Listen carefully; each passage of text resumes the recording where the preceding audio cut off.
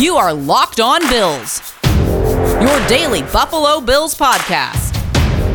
Part of the Locked On Podcast Network, your team every day.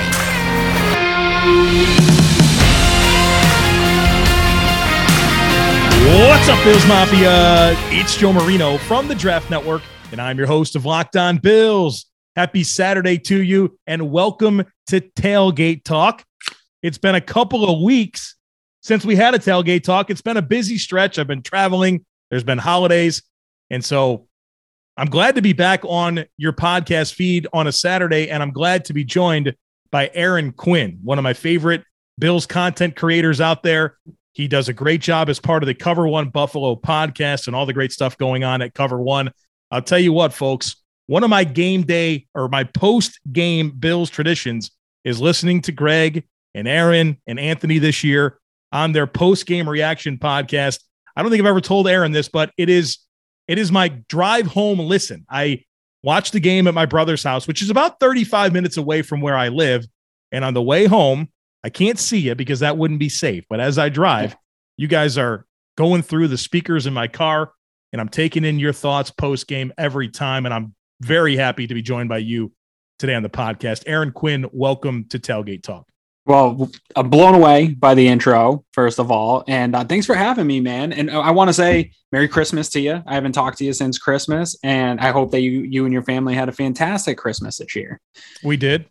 Awesome. Merry Christmas to you. Happy New Year. Thank it's you. New Year's Day as people are listening to this. So Happy New Year to everybody. It blows right by this time of year. And now we got a good Bills team. But I appreciate the kind words about the post-game show. I mean, it's hard to do a live post-game show. Dude, so I need like hours. I need hours to figure my thoughts out. You guys are like up within half hours. So. It's tough though. Like we definitely say stuff that's wrong sometimes. And when you get a chance to go back and watch it, you're like, man, I wish I didn't, say that about player X or whatever. The one I try to stay away from is offensive line. I think as somebody that scouts, you probably know that post game, that's super hard to start talking about offensive line, but every once in a while you get suckered into these different narratives and stuff that come out post game. And so it's hard to live in that moment and then put it out online. You don't get it back once it's out there. So it's a tough gig, but people seem to appreciate it. And I always love hearing people saying, hey, it helps me process the game. And that's what it does for me.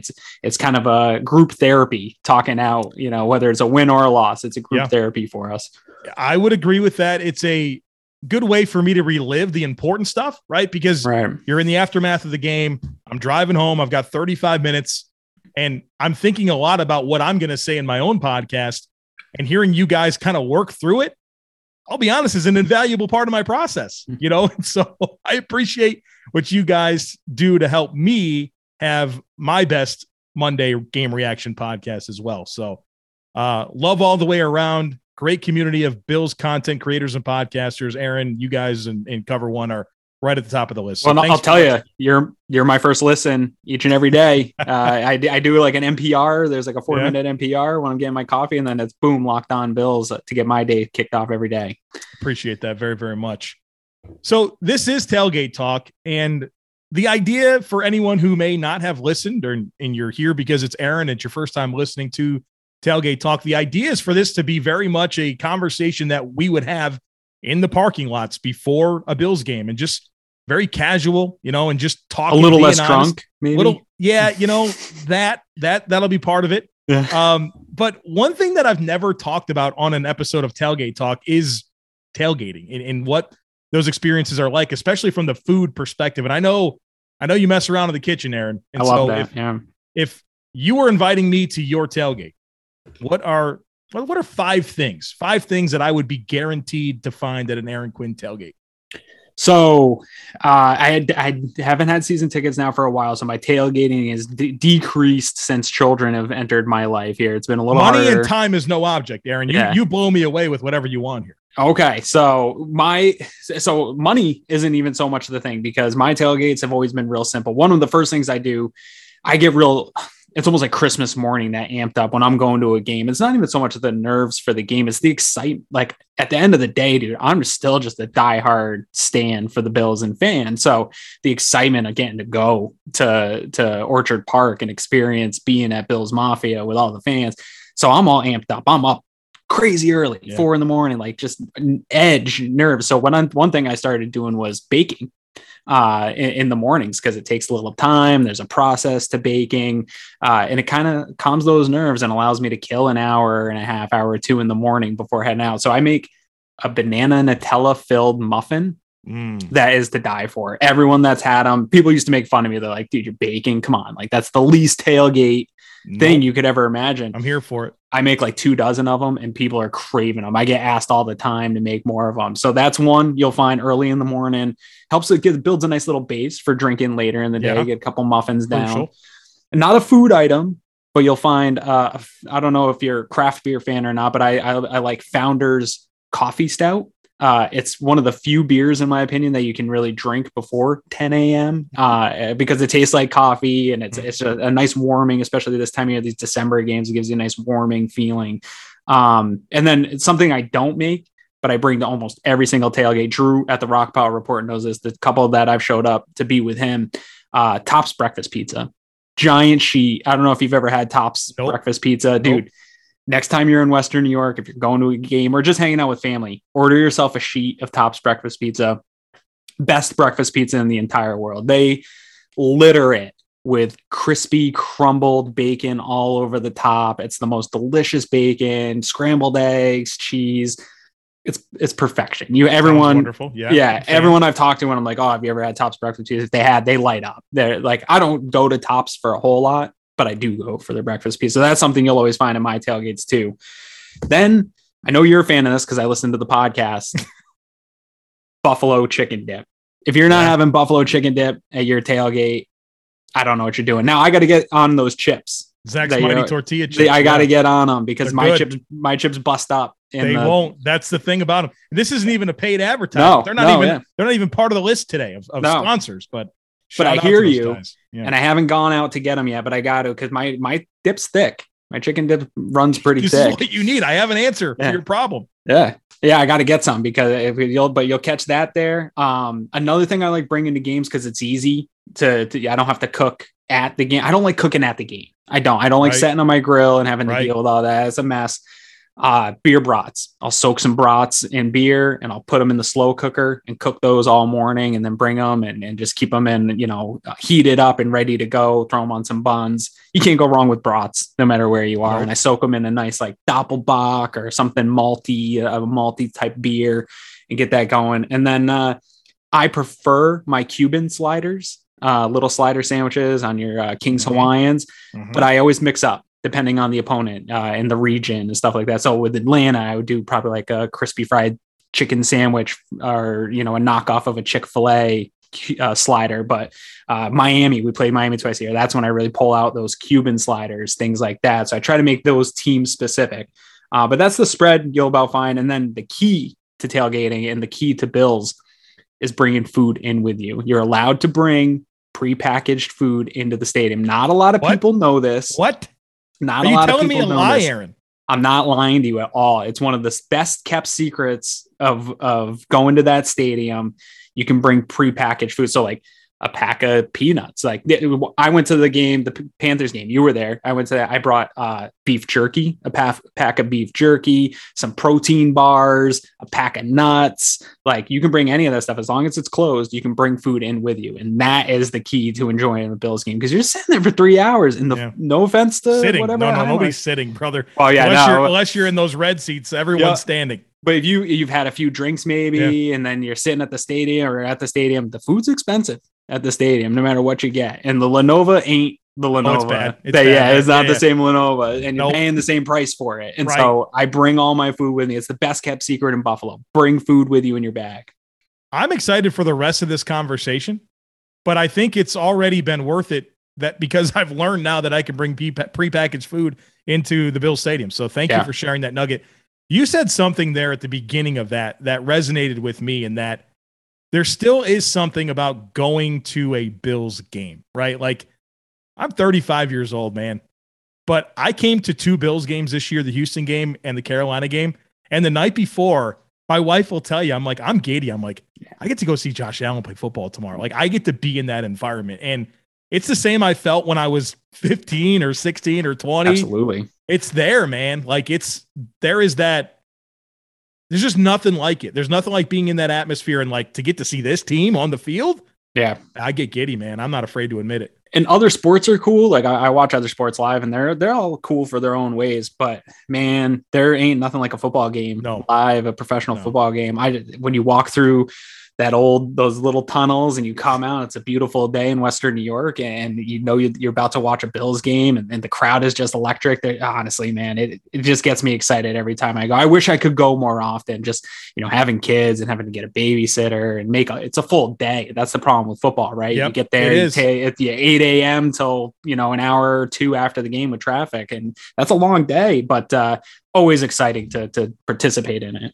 That is the wet blanket over going to a football game. It literally is your day. And I guess it's a good usage of your day. But for me, where I get a little bit frustrated is that if it's a 1:00 game, I'm pretty much not going to have any idea what happens with the other 1:00 games. Yep. And certainly the first half of the 4:00 slate. And as somebody who does a national podcast on all things football, that I'm playing a lot of catch up throughout the evening, in addition to having to record the game reaction podcast. Now, don't get me wrong. Like, those are great problems to have. I'm totally comfortable with that, but it does make for some challenges when I have somewhat of a limited amount of time to catch up on everything. Yeah. And that's another thing for me is even, I had to talk to Greg and Anthony to be like, hey, a friend of mine offered me tickets for free. And I was like, hey, I can't turn them down. It's my one chance to go this year. I'm going to go to the game. But I have a post-game show to do. And it's almost impossible to leave the stadium, and the reception down there is terrible. Even if I tried to do it from my car, you don't get the kind of reception you need to put on a decent show. They were nice enough to allow me to miss a week here. It's nice having Anthony on the show to kind of not leave Greg high. Greg would be fine. Aaron, we know Greg would be fine. Yeah. Him and the listeners in the chat. He loves to talk. He might go 2.5 hours. Yeah, honestly. And before I had Greg, Greg's been a saving grace, for me. He's not only a really good friend, we've developed a great friendship on and off screen. But there was about a year and a half where I was doing the show by myself, and I had, spot gas. Nate Geary would come on, Rob Quinn would come on, but I had nobody consistent. And there was a number of games where I'm not going to mention any names of who they were, but I had somebody lined up to be in the show. And then the Bills had like a bad Thursday night loss. And I'll get in the fourth quarter, somebody be like, I'm not getting on and talking about that. And then you're sitting there by yourself doing a, hour and a half lost by yourself talking to the internet. It's tough. Yeah. Trying to figure out the right tone, right? Like, there's some YouTube videos of me out there where it's just me just rambling about just nonsense of Tyrod Taylor Bills games. It's the new year, so that means New Year's resolutions. If yours is about getting fit or eating healthier, make sure you include Built Bar in your plan. Built Bar is the protein bar that tastes like a candy bar, maybe even better than a candy bar. And Built Bar makes it easier to stick to your resolution because it tastes so good, you'll want to eat it. You want to eat healthy, but it gets so boring. By like week 3, you might be thinking, this is just not worth it. Where's the chocolate? Well, Built Bars are covered in 100% chocolate, and they have great nutrition facts. Most Built Bars contain 130 calories, 4 grams of sugar, 4 net carbs, and 17 grams of protein. They are healthy for you. They taste delicious, and they help you eat healthy. And they have so many great flavors to choose from. Coconut almond, peanut butter brownie, raspberry, cookies and cream, salted caramel, mint brownie, and many more. In fact, Built is always coming out with new limited time flavors, so check out Built.com often to see what is new. And of course, I have a deal for you. Go to Built.com, use promo code LOCKED15, and you'll get 15% off your next order. Again, that's promo code LOCKED15 for 15% off at Built.com. So we actually do have a football game. We're in the tailgate lots right now. The Bills are getting ready to take on the Atlanta Falcons, a game that I think we all have high expectations for the Bills to go out and take care of their business. 14.5-point favorites at home. Team from Atlanta coming up. From the metrics perspective, this team's a mess. The roster is not where it needs to be, and that's okay. It's year one of this new GM head coach combination. But Aaron, as you consider Bills Falcons, what are those prevailing thoughts on your mind entering this football game? Yeah, well, before we talk about the game, while I got you here, one thing I kind of want to just wonder your vision of this Falcons team, because you cover the whole league. I don't get to necessarily take a look at all teams, maybe in the same way you do. And we had our Falcons guest on this past week talking about it, and he didn't give me an answer necessarily on the Falcons. To me seem weird, right? They're not a rebuild team. You got a kind of aging quarterback that is your franchise quarterback, but and you've got some young assets. I love AJ Terrell. Like I like some of their young assets, but they also it's a weird mix of some kind of rebuilding, but not really. And that window is pretty short if you're sticking with Matt Ryan. Like, where are they? I can't figure that out. Love this question. I absolutely love this question because to me, and I as part of the Draft Network, we are assigned 6 different NFL teams where you are responsible for like knowing them in depth. And fortunately for me, Atlanta is one of my teams. So I am dialed in on Atlanta and the NFC South, as well as the Bills and Jets. So those are my teams. Yep. And so I feel very good about talking about Atlanta. And as I work through this offseason, paying very close attention to their moves, I ask myself the same question. What are they? What do they think they are? Because they sat there and committed to Matt Ryan. Yeah. They had the number 4 pick in the draft and chose a tight end. And look, we all know he's an alien. He's a really special player. But Justin Fields was there. Mac Jones was there. A trade back opportunity to stockpile assets to start your rebuild was there. They chose not to, right? They could have gotten a lot from somebody to come up because there were plenty of teams that wanted to do that. Meanwhile, you're trading away Julio Jones. They knew it too, right? Like they knew it the whole time. So the messaging has been completely mixed. All right. And it's been difficult from that perspective for me to really buy into what's going on. Here's where I draw some respect for what's happening. And I think this is something that we don't talk enough about with Sean McDermott in that 2017 team. Every indication, everything that you've heard, read, different things that I've listened to would tell you that Sean McDermott said, no. We are not participating in the quarterback class in 2017 because I need to tell this locker room that I'm here to win. Right. I need to connect my message. I need to establish this right away. I need these guys to know that I mean business and that I'm going to put them in good positions to succeed and they can trust me. Mm-hmm. And so for them to go 9-7, get into the playoffs was absolutely monumental for Sean McDermott to lay the foundation for what was going to come in years ahead, especially in 2018, where they knew they were going to be undermanned and had tons of dead cap space and really just kind of had to take their medicine. So as much as I even say, like, yeah, the Bills tanked their way into the playoffs, they backed in, they ended the drought, whatever, critical, absolutely critical in McDermott establishing what he wanted to achieve in Buffalo. And so I can respect the vision from that perspective, and that Arthur Smith's coming in kind of a, not a big resume, right? Coming in, he comes from a very privileged background. He probably had some winning over to do stepping into that locker room. And for them to stay with Matt Ryan, who has been one of the best quarterbacks of the last 15 years. I mean, really impressive, top 10 all time in passing yards. He's been to the Super Bowl, multi-time Pro Bowler. I mean, his production speaks for itself. For them to say, no, we're going to win football games. And then to go out and have a 7-8 record.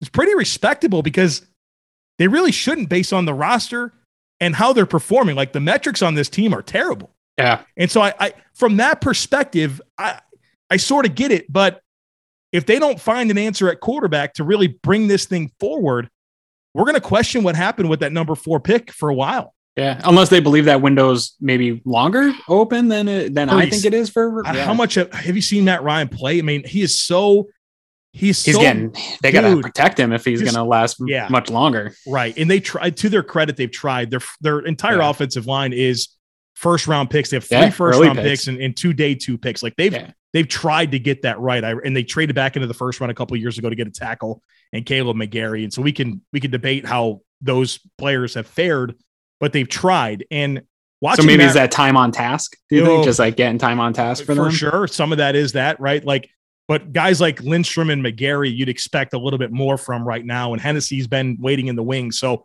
Mayfield, their rookie starter at left guard, is somebody that I can give a little bit of grace to, but not the rest. Sure. Like they need to be playing better.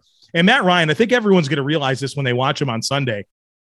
Wow, his feet are heavy. It's like he's got cement blocks on his feet. And so when you just watch him like just drop back and set his feet, man, like It is slow. You're wondering how the ball comes out sometimes. That's not the new NFL. No. Yeah, not at all. And so that's where I get concerned, right? He's 36, and I'm just not sure that there's a whole lot there to buy into. And there really never was. Like, that's the thing about Matt Ryan. Physical traits have never been his thing. Yeah. Well, what's tough for them is you got to then solidify that quarterback position. But looking at this defense and getting ready for this game, there's even, Jarrett's playing out of position. Like, I love Grady Jarrett, but you got him playing out of position. That's not good. It doesn't seem like there's a real fit across the board for anyone except for AJ Terrell.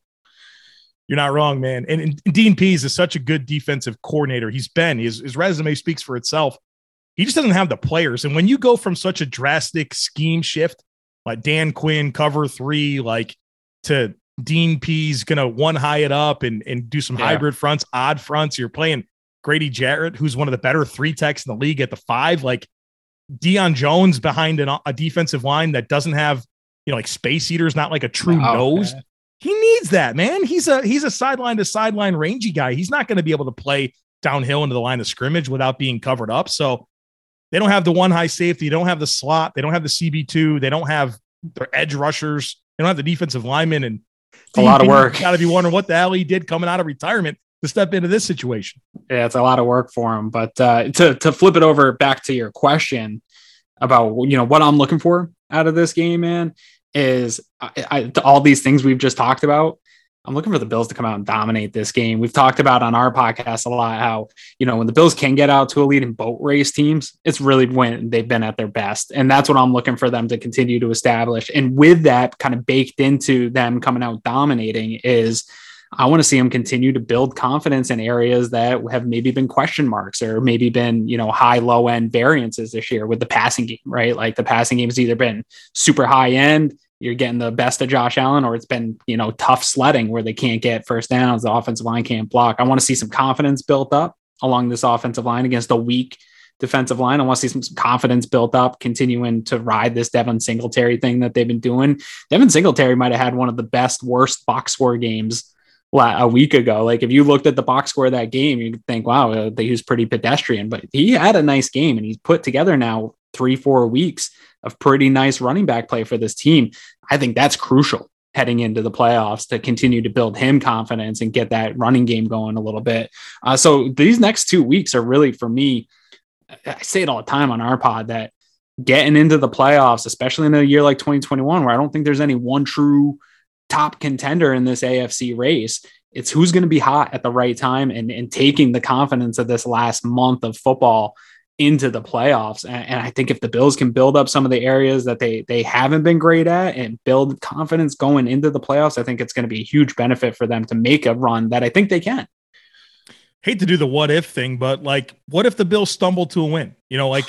They're not bulletproof. We lived through the Jacksonville game, right? We lived through the Steelers game. Like, I know that's very much in the rear view mirror, and we're talking about a Bills team that I think pretty much everyone agrees is playing their best football right now. The last 10 quarters have been the best ball we've seen, and you love that it came in consecutive quarters. But like, what if they win this game 17-10? I mean. What's possible about that is I brought this up Wednesday, was that I think not everyone understands how much goes into a game plan, right? Like the amount of work these guys do week in and week out to get ready for these games. But then you add on the Patriots, and we heard Leslie Frazier talk about, the defense, and that there is a little extra going up against a team like that, especially after coming off a loss against them. There's an emotional high and low, like the same thing we all had Victory Monday on Twitter, Bills fans just going nuts, memes and enjoying ourselves. Players experience those emotional highs and lows too. So there's maybe some possibility for a little bit of a letdown, come out flat. This Bills team has traditionally had some slow starts in games. Atlanta, their path to a victory here is, maybe AJ Terrell comes up with a turnover, gets a couple Cordell Patterson gets an explosive player or two. And then you let a team like this hang out. They're probably going to be a little bit more desperate than the Bills. I hate playing desperate football teams. Right? I really do, because they'll pull out all the stops. They'll pull out some trick plays. You got to be ready for that kind of stuff in a game like this. All it takes is 3 or 4 of those plays to go their way. And then you have a much closer game than you like to have. And we can make fun of Atlanta all we want, but one area they've been better than the Buffalo Bills in is in one-score games. I don't want to get into a one-score game with this team down at the end of the game. The Bills, whether it's luck, execution, whatever you want to call it, Bills have not been able to finish those one-score games where Atlanta has. That's where their wins are coming from. So that's why I think it's super important to get out and boat race this team and just get out and don't even give them a chance to stay in this game. But if the Bills limp their way to a win, it's going to be, I think the fan base is going to go back to where they were maybe a month ago. We're going to get off that high off the Patriots game and start to really be concerned again. Because, another metric I'm a big fan of is DVOA. And with the variance in DVOA, Aaron Schatz tweets about all the time. There's no more variance team than the Buffalo Bills this year. They are just up and down. You can't tell which team you're going to get. And that doesn't make me feel good going into the playoffs, because this isn't like every other sport where it's a 5-game or 7-game series. You get one shot. You got to be on your best every single week. And if this team's going to be up and down, I don't feel good about any of the potential matchups in the playoffs. If they're going to be the team we saw against the Jaguars or maybe the team we saw against the Patriots, I want to know they're the team we saw against the Patriots the rest of the way.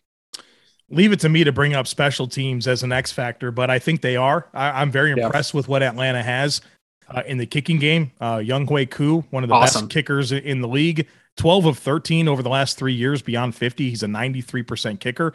Thomas Morstead may have been the best punter in the NFL so far this year, certainly in the top 5. And then, oh, by the way, they got that Cordero Patterson guy at returner, and he's not brought one back to the house yet this year. And come on, that's coming, right? And maybe, yeah. The Bills have been really good. Their coverage units, yeah. Yeah, it's been good, but like Patterson's different with the ball, right? I mean, so you try to plot that path for a Falcons win. It's certainly them playing their best game of the season and the Bills giving them some help, but sometimes those X factors in special teams can really make a difference. And I feel like Atlanta has that. And so that was the first thing I want to bring up. The other thing that you said there was about expectations. And I kind of feel like for a large part of the season, one of the issues with this team has been that they step on a football field and expect it to go a certain way. And then when it doesn't, oh boy, right? Like you're scrambling and they're tight and they're not playing right. They're chasing big plays and they kind of get away from playing good complementary football. And so as we have gained confidence, and I think we are back to that point where expectations are very much a thing. Like, okay, yeah, you've shown us the team we thought you could be. It's here. You're at home. You're against the Falcons. Like, we expect this. I wonder where the team's at, right? Like, because I know where the fan base is at, but where's the team at? You like to think the leadership of the team could be the difference there. And certainly I opened up that Patriots post-game podcast, the win last week, and I always try to make the first thing I say the most important thing. I could have talked about Isaiah McKenzie, I could have talked about the offensive line, could have talked about Josh Allen, could have talked about the pass defense. I talked about the leadership and how the team overcame adversity to meet a moment on the road against a good team, right? And so I'm clinging to that, which I normally do. If anyone listens to me, a lot of times when I have a little panic, I cling to that leadership. But to me, this is one of those moments where it's going to have to prevail once again. Yeah, I think it's super important. I got made fun of a lot over the years of, McDermott and Bean put a huge value on that leadership, and they're willing to overpay for it in terms of actual money, salary cap. We saw that with them getting Star Lotulelei, right? Like we've seen them pay for guys that are part of this leadership council that he's always talking about. McDermott's always talking about. It's very important to him, and it shows up in December, right? Like it shows up now when your back's against the wall. I think the benefit right now this team has is the slip ups early on have backed them into a corner, and there's no room for error anymore. Right. And these guys know it. They know what's on the line. They know if they win and maybe some other things happen this week, playoffs are secured. They know that these 2 next games and that you have to play this type of football going into the playoffs. So I think you got your whole leadership working towards that goal of, hey, we got to be playing our best football going forward. I don't think they're going to come out and take Atlanta lightly at all. It's just a matter of, like you said, can they play clean football? Can they keep, from beating themselves? And honestly, Joe, I've got all these games that they've lost.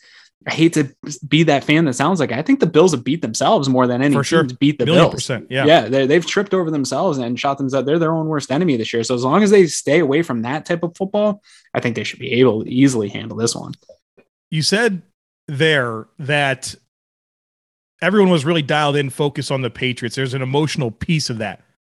I think that extends to the next two games, because the reason that exists is because nobody, including this coaching staff and the players, wants to hand the division back to the New England Patriots. And they knew, all right, step one was beating New England. Step two is winning these next two games, because the Bills haven't clinched the AFC East. It's likely if they beat the Falcons and Jets, it's theirs. They're back-to-back champions. But you can't have that hiccup. You can't go into a do or die scenario next week. And so I think maybe that's another piece of this that we can cling to, in that, all right, they were dialed in, they were focused, they played their best game of the season against New England for those reasons, and those reasons still exist this week and next. Yeah. Yeah, I don't disagree with you. I think they're, especially Josh, right? Like, oh yeah, he gets it. You can tell Josh wears everything on his shoulder. He's a passionate dude, and he wears it on his arm. And you can see games where he's tight. I'll message Eric Turner at the beginning of a game, and we're like, "Oh, Josh looks a little tight. He looks a little jittery," or when he's loose, right? When he's coming out firing.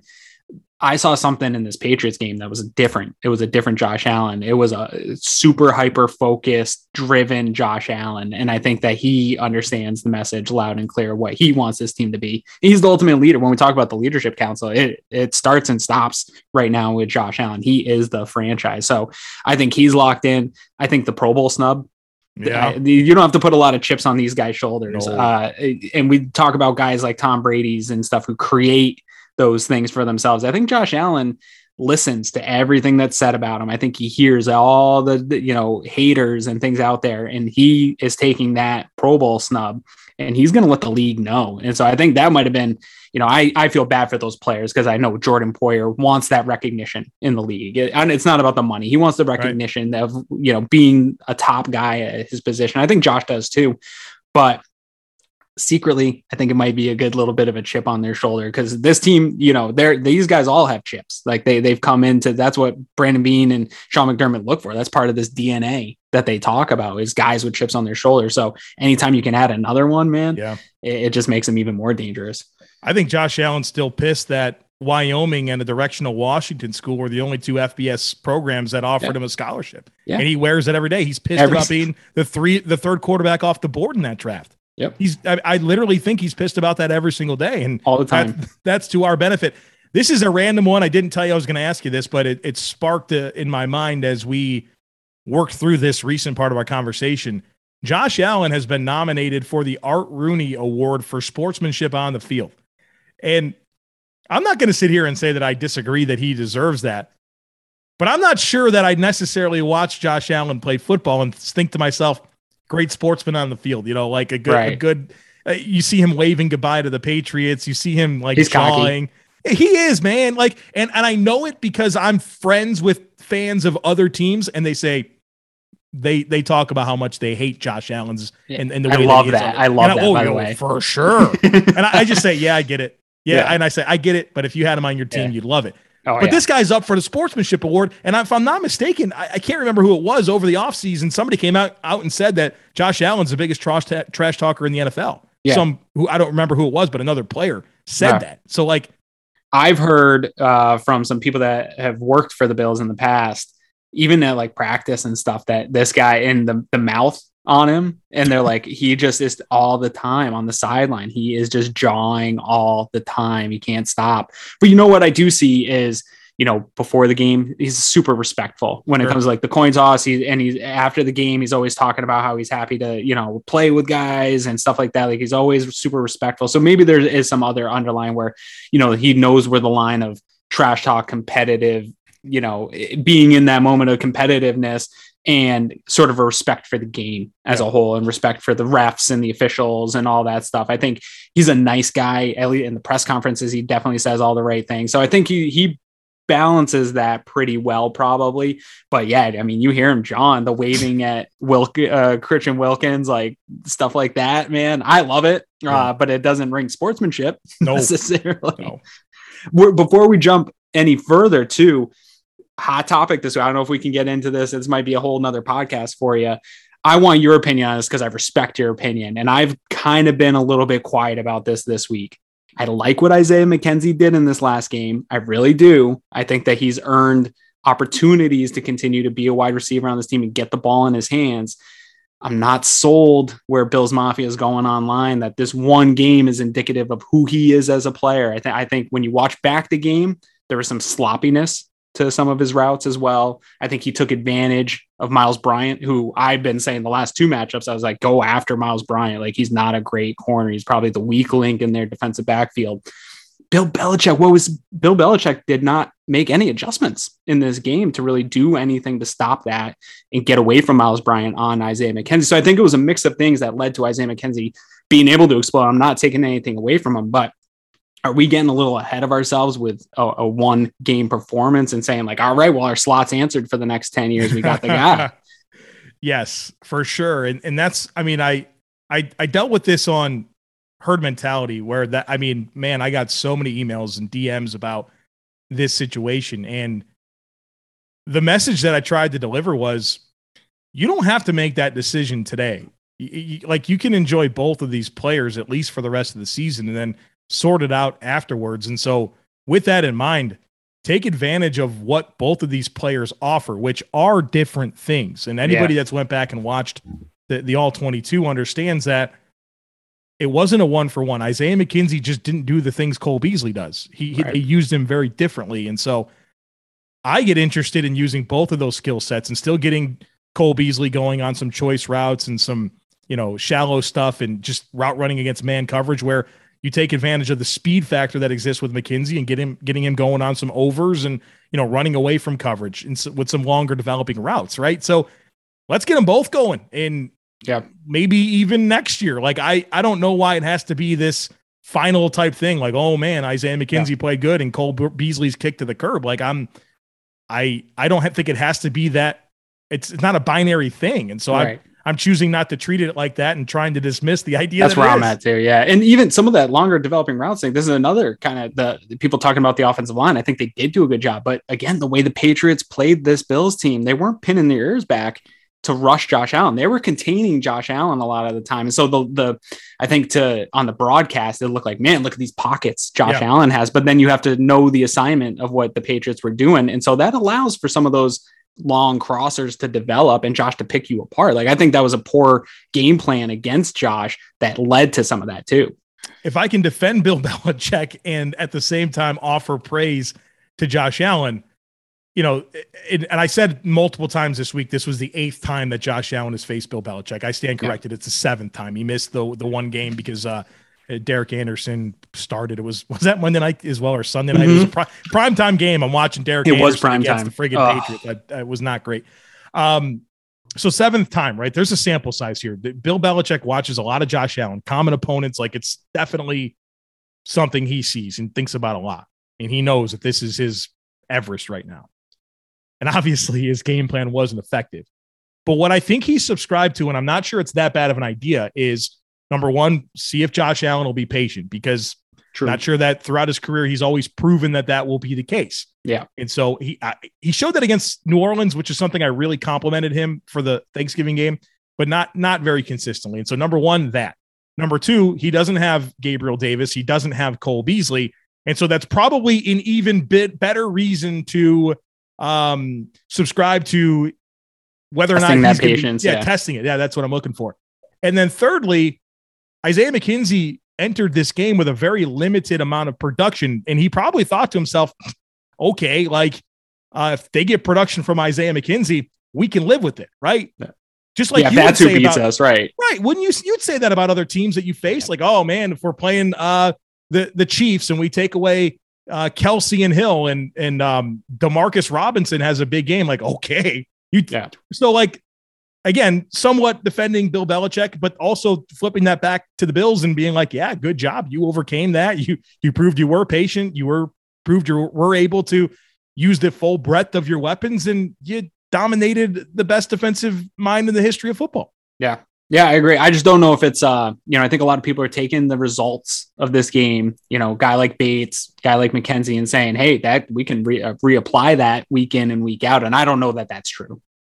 BetOnline has you covered this holiday season with more props, odds, and lines than ever before as football continues its march through the college bowl season and pro football playoffs. BetOnline remains your number one spot for all the sports action this season. Head to the website and sign up today and receive a 50% welcome bonus on your first deposit. Just use our promo code LOCKEDON to receive that bonus. From basketball, football, NHL, boxing, and UFC, right to your favorite Vegas casino games. Don't wait to take advantage of all the new amazing offers available. BetOnline is the fastest and easiest way to bet on all your favorite sports, and BetOnline is where the game starts. My guest today on Tailgate Talk is Aaron Quinn from Cover One.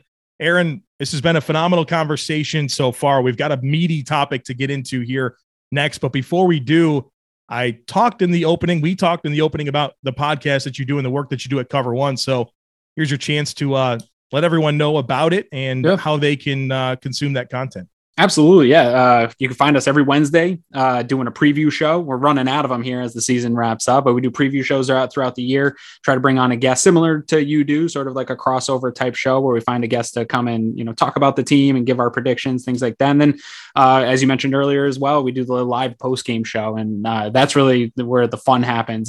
Come on in and join us on YouTube. The chat's always fantastic.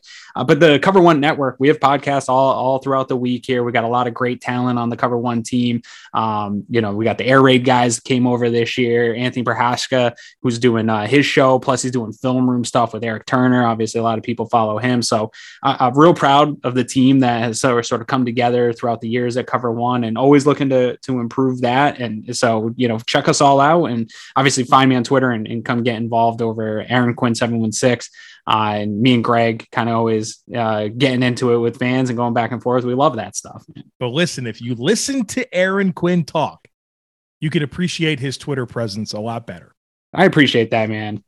I think, I am abrasive. I'm a passionate dude. My thing is, if you're going to say something that is a take, you better be willing to defend it. That's my point. Like if I can find stats or something that, I'll see a tweet and say, that doesn't sound right. Like that's not what I'm seeing. That isn't what I'm watching. And I'm going to go find out why I don't think it's right. And you better be able to defend it. I'm willing to be wrong. I take my losses all the time. I'm willing to do it. And I'm going to hand them out to others when they're not willing to take them too. So Twitter's the Wild West, man.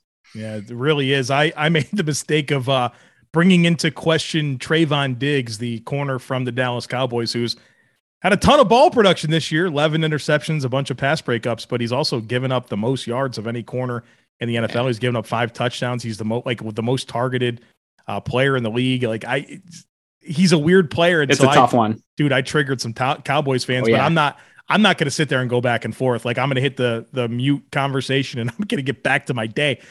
So, but Aaron, I'm a lurker. I'm a lurker to a lot of your back and forths. Appreciate it. Yeah. Fight the good fight. I won't join in, but I will say, I think the more I listen to you too, I'll have had a fight a week or two before, and then I'll hear your podcast and say, I'm like, all right, well, at least Joe and I are agreeing on this Levi Wallace take or on this Dawson Knox type take.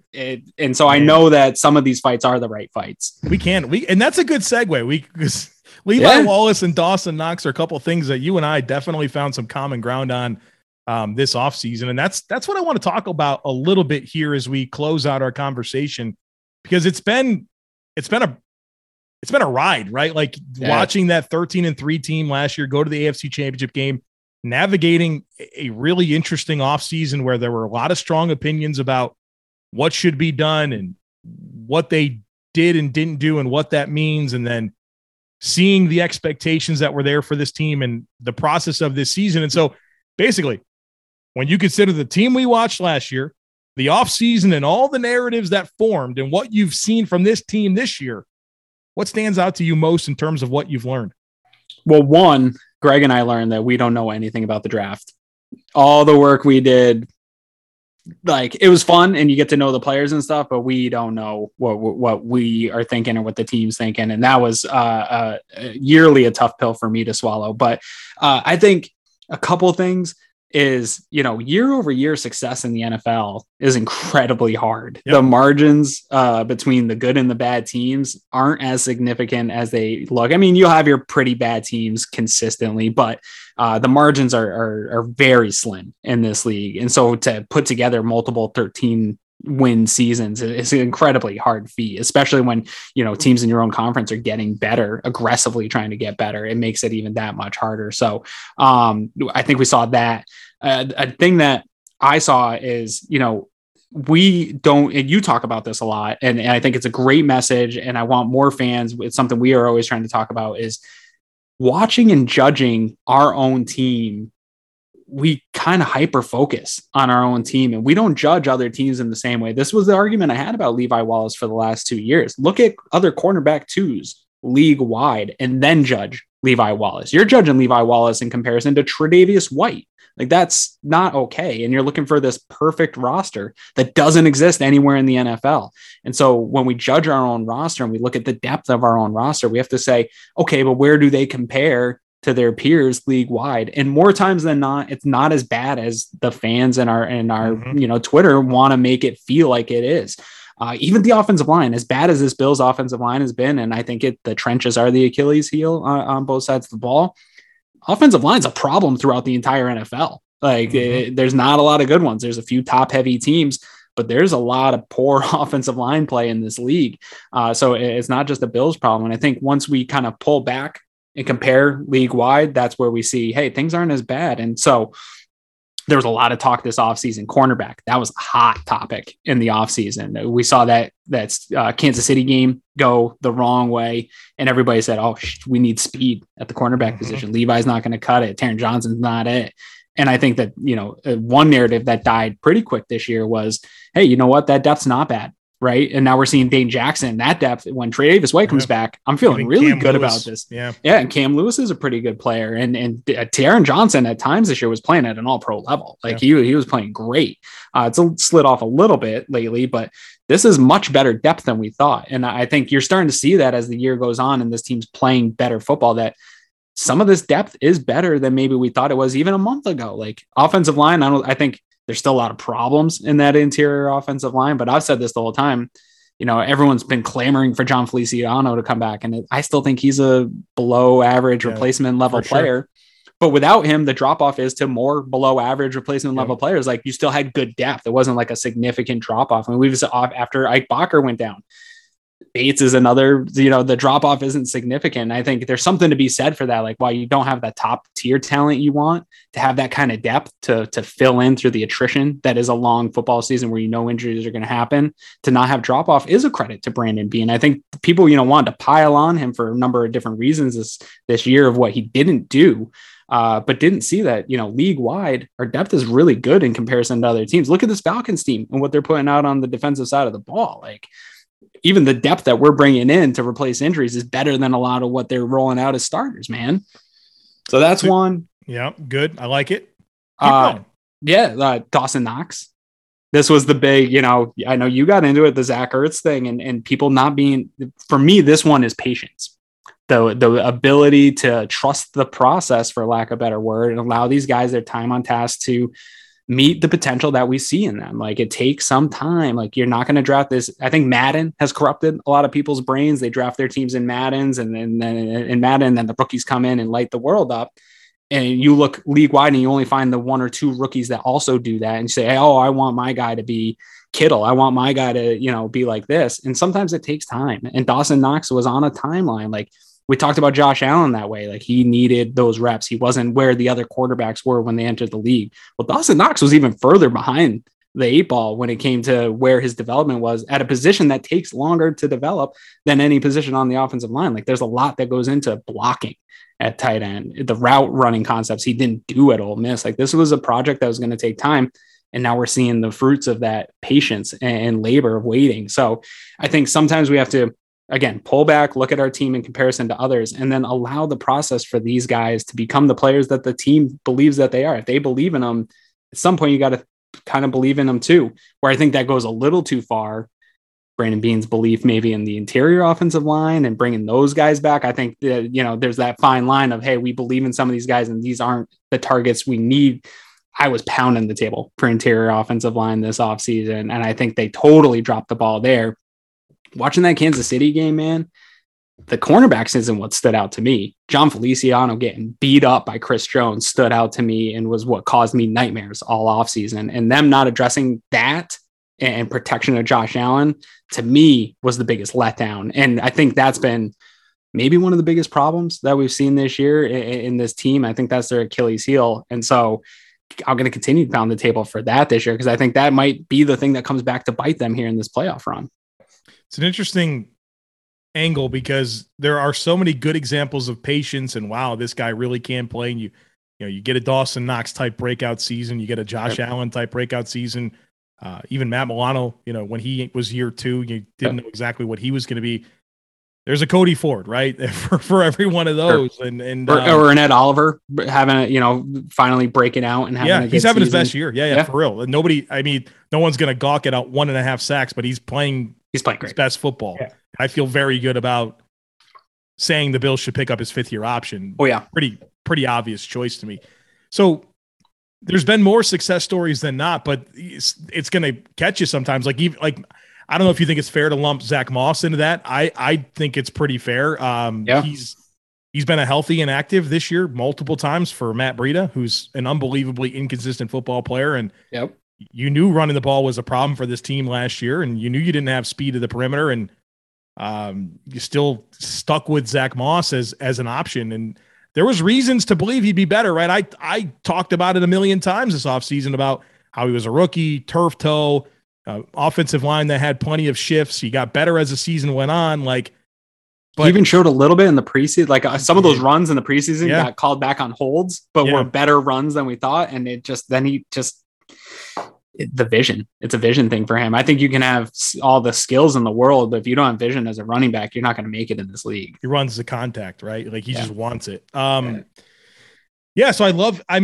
there's a lot of confidence in yourself, and I think that's paid off, right? Like you bet on yourself with Josh Allen. You said, you know what, we can make this work, and you did, right? So I understand where the confidence comes from, but it's going to bite you sometimes. Yeah. I think to your point, don't let it bite you on the offensive line.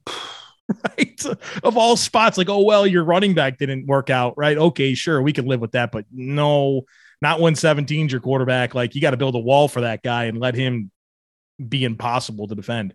Absolutely. And it's been I think not only for Josh Allen has it been a discredit, it's been a huge discredit to Mitch Morse, putting the interior offensive line around him that they have. I think Mitch Morse is a lot better than maybe the casual fan thinks that he is. Whenever I watch back, he's making incredibly athletic plays. Like he's not perfect. He's not a perfect center, but this last couple years, I think his play has decreased because of who's on each side of him. I really don't have any faith. I talk poorly about John Feliciano all the time. I have nothing against the guy. I just think these are both interior offensive linemen on either side of him the last 2 years have been below average replacement level players. I think Darrell Williams has been a nice surprise that he was able to kick in and do some okay things. But I think you need to upgrade both those spots, and it will help Mitch Morse going forward if he is going to be the center continuing. That's another topic for another day.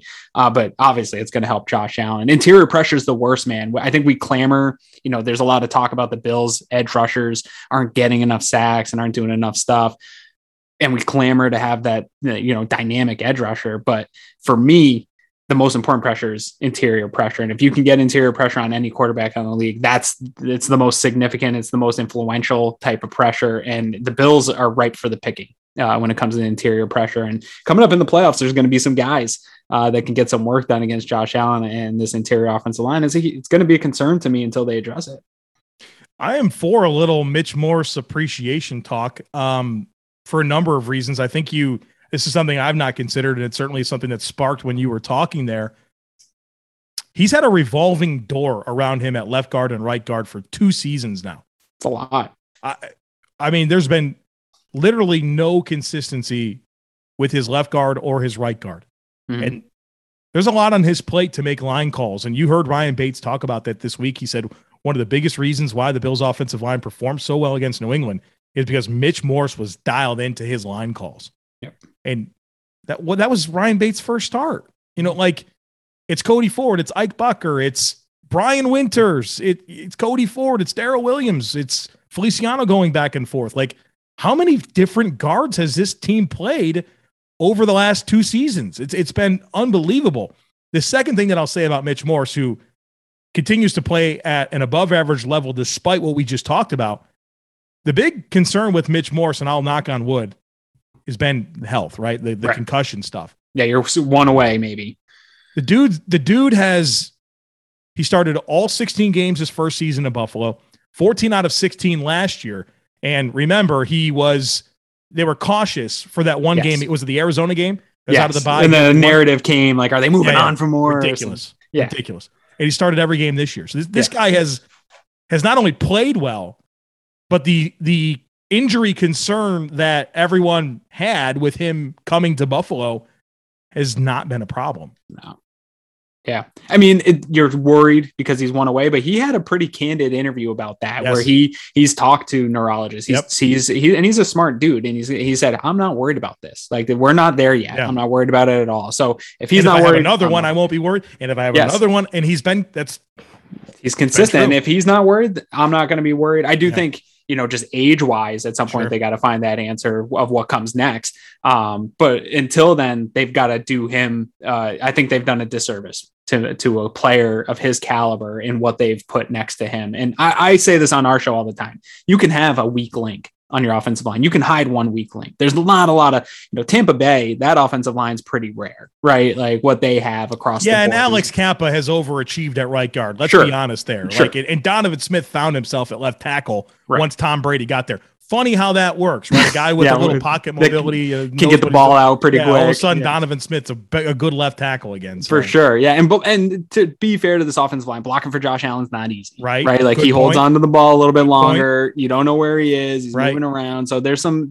difficulty to that. But I can live with one weak link on this offensive line. But they needed to address this position. I think out of all the narratives that came out of last year. Of what this team was, I don't think we were nearly pounding the table enough for that interior offensive line. I believe in a lot of these old football cliches, Joe. Like it starts in the trenches, both sides of the ball, and the games that the Bills have struggled in, that's where they're losing games. I'm with you. I tweeted out a couple of days ago. I don't know, maybe it was a week ago. I'm going to go ahead and spoil every draft discussion that I'm going to have on this podcast and tell you that I am in on the trenches. I don't care what's been invested.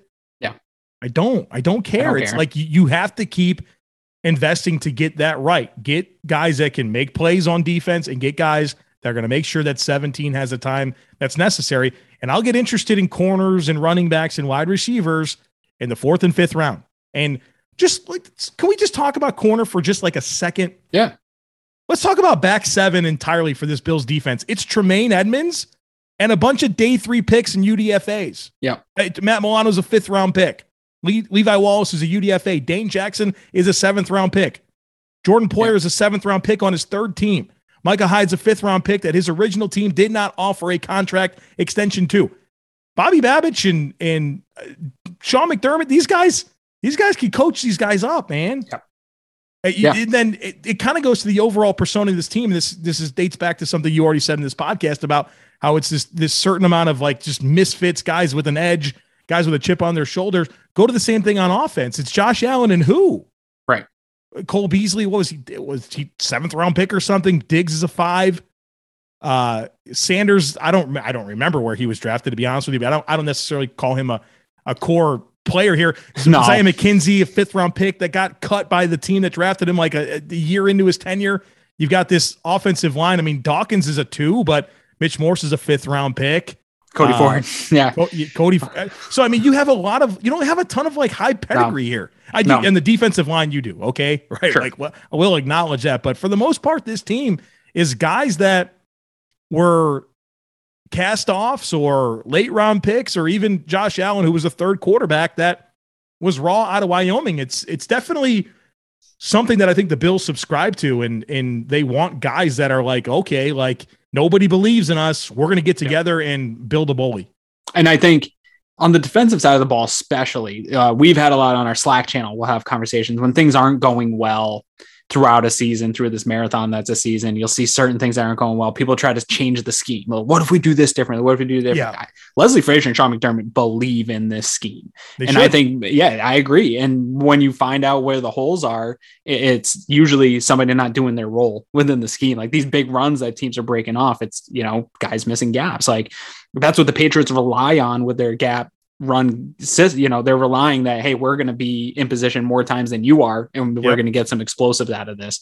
And so if everyone's doing their 1 of 11 and you get smart players that buy in, and usually those buy-in players are the guys that, your Levi Wallace's that had a walk on at Alabama. You know how hard it is to walk on and play at Alabama and then 5 stars everywhere all over, especially at skill positions. Sure. Like, and at quarterback and stuff like that. And then to go do it again in the NFL on a team that has some good talent, like that, he's a process dude. Like if there's anybody that embodies that, it's a Levi Wallace. And so those type of guys that buy in, and you hit on this early in the year, when you are able to bring those types of guys back for 4 or 5 seasons at a time, and the continuity, like it really does matter. And we can get more high end players in some of these positions, but continuity matters in a scheme like this, especially zone. Like I think a lot of the defensive struggles from a year ago were when Matt Milano was out, and you saw the communication between Taron Johnson and AJ Klein in zone coverage. Like there's a lot that goes on there that we don't see. And when you don't have that kind of ability to communicate those pass offs and handoffs, that's where NFL quarterbacks, no matter who they are going to take advantage of any hiccups in a zone coverage. So that continuity matters. They can coach up defensive backs on this team. So I agree with you though, in the, invest higher assets continuously in that defensive line until you get the guys that make splash plays, invest it on the offensive line. I think, especially the way you understand this probably more than me, because I don't watch a ton of college and do scouting until after the football season, but it seems year in and year out, Joe, I'm looking at these wide receiver prospects coming out, and they're loaded with talent at wide receiver, cornerback. The athletic dudes seems to be loaded year in and year out. I've got 19 receivers in my top 100 right now. Yeah, man. 19. Wait, grab a guy. Wait, I love what you said there about the scheme and the trust in the scheme. And for as complicated of a game as football appears to be, there is a unwavering trust that the Bills have in their scheme, in that if we space it a certain way, if we funnel throws to certain areas of the field, if we get enough pressure, that the scheme is going to win more times than not. And if we force you to stack enough plays together to score on us, more times than not, you're not going to, because there's going to be variance on your behalf. We're able to dictate where you're going to go with the football, and we just need a little bit of, whether it's a pressure or a hand on football. Yep. Yeah, it's just, and it works. Yeah. More times than not, it does. Like you're going to run into somebody that has that patience or has that ability to break you a few times or gets a play on you.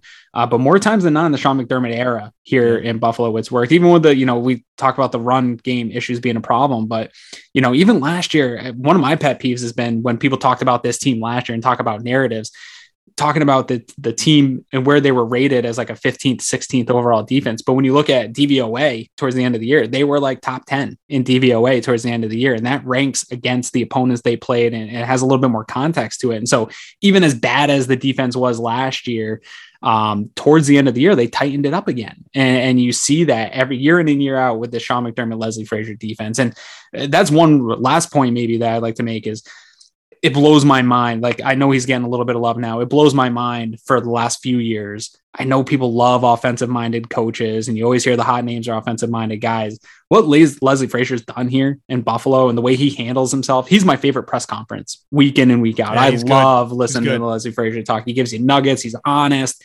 You can see the passion just exuding off this guy. And he's put together a top unit. That's so hard in the league for like 4 years, and been able to keep continuity and keep any type of egos in check. Like, this guy is a leader of men. He would make a great leader of any organization in the league, especially ones like a Jacksonville, where things have been chaotic for a few years, or, Oakland, where they're coming off a little bit of turmoil internally with what happened to Chicago. Yeah. It hasn't been pretty there. Like, he should be getting more credit. I don't know if it's age or his past Minnesota wasn't as bad as people think. Like, there was some other stuff going on in Minnesota, but those guys played for him. I think it was going to be a blessing if the Bills are able to retain Leslie Frazier for another year. Sure.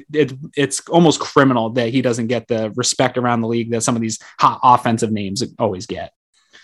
Aaron, this conversation has been exceptional. We joked before we hopped on that this was going to go a little bit long. I ramble, man. I apologize. We knew it. We literally came into this thing and said, we have 3 topics, and I'm sure it will definitely take on a life of its own. It did. I'm super satisfied with this conversation. We went to a lot of different places. I think we neither one of us have hair, but we let our hair down. Yeah. And I think that's what the feedback that I've gotten on the Tailgate Talks is people appreciate that side of the conversation that comes out, because I think I'm fairly buttoned up, and I try to give good information and thoughtful analysis, but this does allow me the opportunity to be very candid and honest and stuff with some more of the emotional side of things. And so I think you did a good job of bringing that out of me. And it makes me look